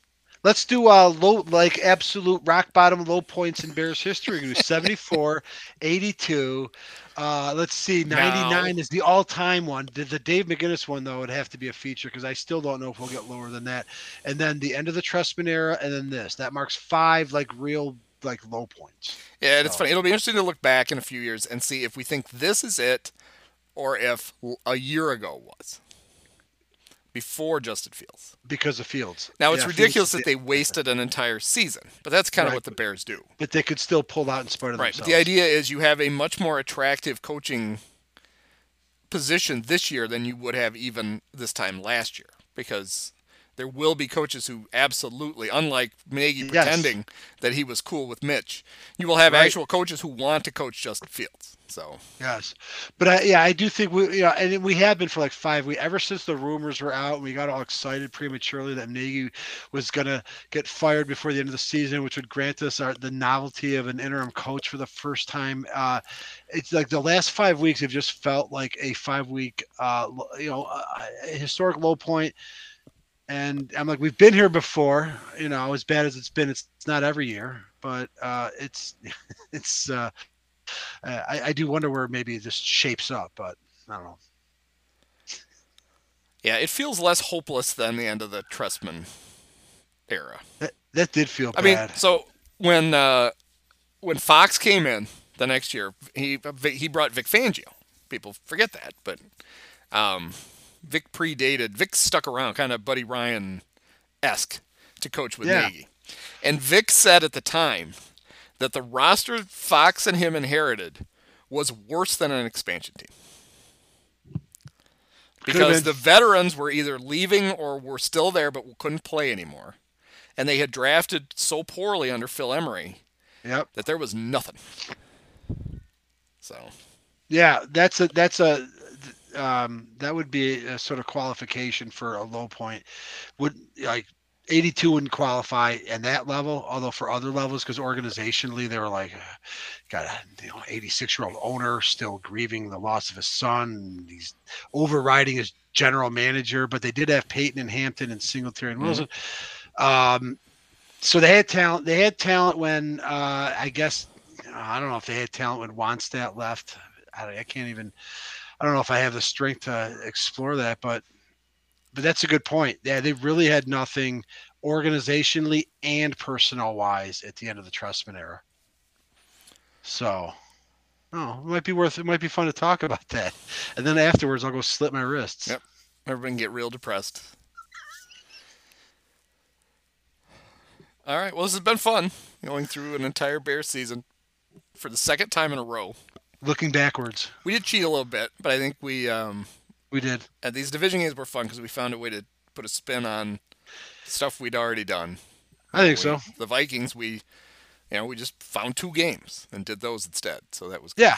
And there are more, if there's a never-ending collection of crap. If our audience is demanding more content, I'm sure we could dive into plenty of other games. I'm sure plenty are springing into your mind, but yeah. So I was thinking we'll take a couple of weeks off, and then we can remember famous work stoppages in baseball history. Let's do it. So that'll be great. All right. Well, we'll see what happens next. Sounds good. But thanks, Mike. Thanks, Andy. See you later. Many of us have herpes.